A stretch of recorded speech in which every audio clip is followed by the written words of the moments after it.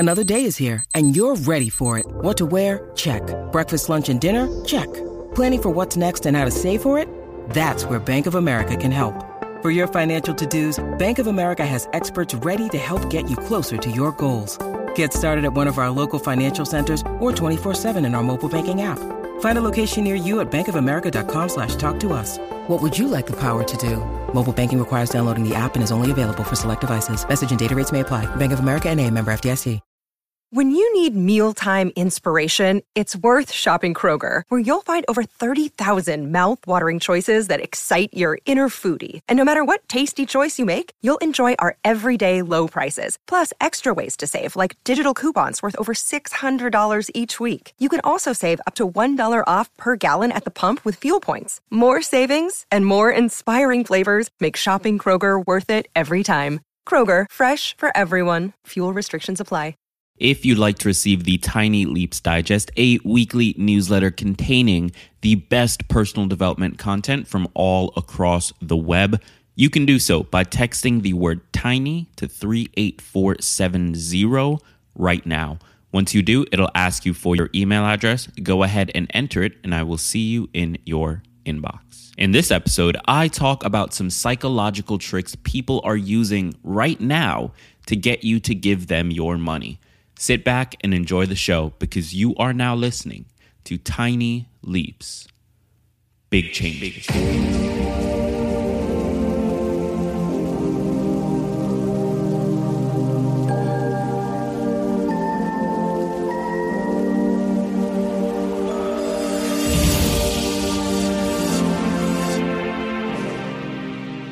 Today's song is Ark by Shipwreck and Zookeepers, and I love the song for a few reasons. Amazing sound choices, awesome Legend of Zelda sample, and an overall beautiful melody. Check out the artist, and let's get into the show.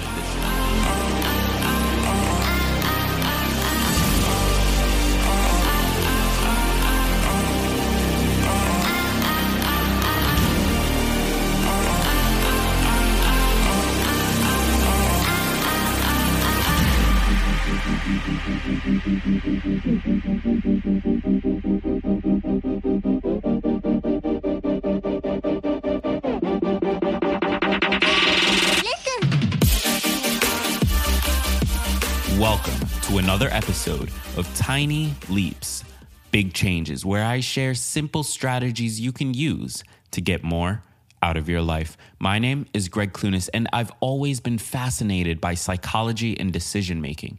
Part of the reason I started this podcast was to have an excuse to read more articles and books on the subject and to really try to understand why people do what they do. Back when I was 11 years old, I thought I was going to grow up to be a psychologist. In fact, one of my first business ideas when I was 13 was a website for teenagers to anonymously speak with a therapist about the things they were struggling with. The brain, decision-making, and why we do what we do has always been interesting to me, and that's what marketing is all about. At its best, it's a process of appealing to your psychology in order to influence you to do something you wouldn't normally do. Here's the crazy thing. Most people don't know much about marketing, and they don't really care about it. In fact, unless you are actively involved in it, you have probably never really thought about it at all. But it's being done to you all the time, especially in a consumer-driven society like the United States. Everywhere you look and turn, someone is trying to influence you to give them your money. It's a big part of why most of us spend far more than we earn and end up in debt. So in today's episode, I want to spend a little time talking about this. I can't go super in-depth in this one episode, but if you like this, I encourage you to reach out on Twitter at Greg Clunis or via my website, www.gregclunis.com, and let me know. All right. So we know that we are always experiencing the effects of marketing, but what can we do about it? Well, the first step is to realize that it's not really about doing something about it. That's just the world we live in. It's about being able to keep your head on straight and to realize when you shouldn't spend money on something, no matter how much you feel you want it. That's easier said than done, of course, but to make it just a tiny bit more doable, I'm going to share 3 common things businesses, brands, and organizations do all the time to get you to give them your money. The first is to align what they want with a core desire of yours. Quote, to divert the customer from the wrong vehicle and effectively bypass price, a special finance salesperson must introduce the psychological elements of the sale early in the process.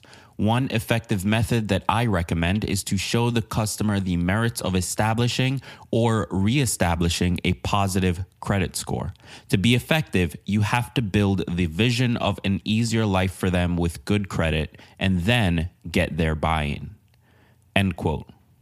This was from the Auto Dealer Monthly website, and it's meant to be advice to help finance salespeople sell more of the cars they want. So what's going on here? Well, when you go to buy a new car, you will likely first look at what would be considered your dream car. Very quickly, though, you may realize that you can't afford it and your credit and income just aren't good enough to get it through financing. From there, now that your bubble has been popped, you'll start to look at other cars based on price. The logical side of you is trying to find something you can comfortably afford, and the emotional side of you is trying to find something you're happy with. Using these 2 sides, you will look for a car that lands at a perfect balance between the 2. Now, here comes the finance salesperson, and their job is to get you to look at cars that are cheaper than your dream car, but a little outside of your comfort zone. They do this because it means they can get a larger financing deal, which means a bigger commission. So using the technique given in that quote, a salesperson would explain the benefits of taking a slightly larger financing deal. They'd talk about how it would help your credit. They'd talk about how an improved credit score could help you get that dream car in the future. Basically, they take everything you want for your life and explain how the car they recommend will help you get it. This appeals more to your emotional side than your logical side. And that's why you may start to feel a little anxious or uncomfortable, but the perceived benefits of that dream outweigh those feelings and you decide to go with their choice. The second technique that is commonly used is called priming. Okay, this is sort of a longer quote, so bear with me a little bit. Quote, Psychology Today gives the example of 2 groups of people reading the word yellow followed by either sky or banana. Because people have a semantic association between the fruit and its color, the yellow banana group will recognize the word banana faster than the yellow sky group recognizes sky. In a study by Naomi Mandel and Eric J. Johnson, researchers manipulated the background design of a website to see if it would affect consumers' product choices. Participants were asked to choose between 2 products in one category, like a Toyota versus a Lexus. According to Psychology Today, they found that visitors who had been primed on money, i.e., the website's background was green with pennies on it, looked at price information longer than those who had been primed on safety. Similarly, consumers who had been primed on comfort looked at comfort information longer than those primed on money. End quote. Priming is simply the process of setting you up to focus on certain things once you've been given a specific stimulus. In the example above, if you read the word yellow, you'd immediately start to think of bananas. If you saw a background with money on it, you'd spend more time focusing on the cost of something. So what does this mean for you? Well, it's an interesting effect that can be used in a variety of situations. In marketing, brands often use a technique called associative priming to connect 2 disconnected ideas in your mind. For example, if I say the word Nike, you likely think just do it. If I say McDonald's, you think I'm loving it. If I say tiny leaps, you think big changes. All right, unfortunately, that last one isn't exactly on the same level, but the concept is there. Now, you might be thinking, how does this affect whether or not I spend my money? Well, it's really simple, actually. Part of the reason Uber is able to get away with surge pricing is because we've been conditioned to think about convenience rather than about price. Sure, legally they have to tell you the price will be higher, but even though we logically know that, a large percentage of us, myself included, will focus more on the convenience factor rather than the price increase. When you go on a website to buy something and they tell you that you can get free shipping if you buy just a little bit more, They're making you focus on the free shipping rather than the fact that you will probably end up spending more than if you had just paid for shipping. It's actually done all the time, and it works incredibly well because it allows businesses and brands to control which factors you focus on. And finally, let's look at social proof. Quote, social proof is the theory that people will adopt the beliefs or actions of a group of people they like or trust. In other words, it's the Me Too effect. Think of this like an awkward middle school dance. Few people want to be the first one on the dance floor, but once a few people are there, everyone else wants to join. End quote.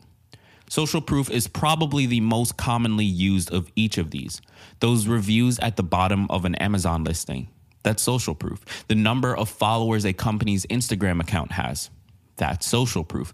Testimonials, that's social proof. When Facebook tells you that a friend shared something, that's social proof. The idea here is simple. Other people are doing it, so it must be okay. That's what they want you to think. When I tell you that this show has been listened to 250,000 plus times, I'm giving you social proof and planting an idea in your mind that this show must be worthwhile because so many other people have listened to it. Social proof is used nearly everywhere, and I don't know a single company that doesn't use it. In fact, even churches use social proof. You know the point when baskets start to be passed around for donations? Have you ever wondered why they have regular churchgoers just like you volunteer to bring the baskets and carry them down the aisles? Why don't they just leave the baskets at the front of the church? Well, it's because as it's passed around and you see others donate, it increases the chances that you will also donate. If the basket was just left in one spot, there likely wouldn't be a single donation because no one would want to be the first to do it. They need to see other people before they feel comfortable. Now, I want to be clear. These marketing techniques aren't bad or good. These people are just doing their job. A company needs you to buy from them. A finance salesperson needs to make commission. A church needs you to donate. And I need you to listen to the podcast. The point isn't that these techniques are somehow wrong. It's to give you a sense of awareness when these things happen so that you can keep yourself from getting sucked in. Don't spend money you don't need to spend. And if you do, make sure you are doing it consciously. That's the first step to mastering your personal finance and hopefully having a better understanding of the marketing techniques being used against you will help you to do just that. Show notes for this episode are available at www.gregclunis.com, as well as any resources or book recommendations. So head over to www.gregclunis.com right now and check those out. That's it for episode 88. Thank you for listening. And if you like the show, please remember to subscribe, to leave a rating and a review, and to check back tomorrow. If you'd like to receive the Tiny Leaps Digest, a weekly newsletter containing the best personal development content from all across the web, you can do so by texting the word TINY to 38470 right now. And just to throw a little bit of social proof in there, hundreds of listeners just like you have already signed up. So what are you waiting for? Text the word TINY to 38470 right now, and I will see you in your inbox. Until tomorrow, I've been Greg Clunis, and remember, all big changes come from the tiny leaps you take every day.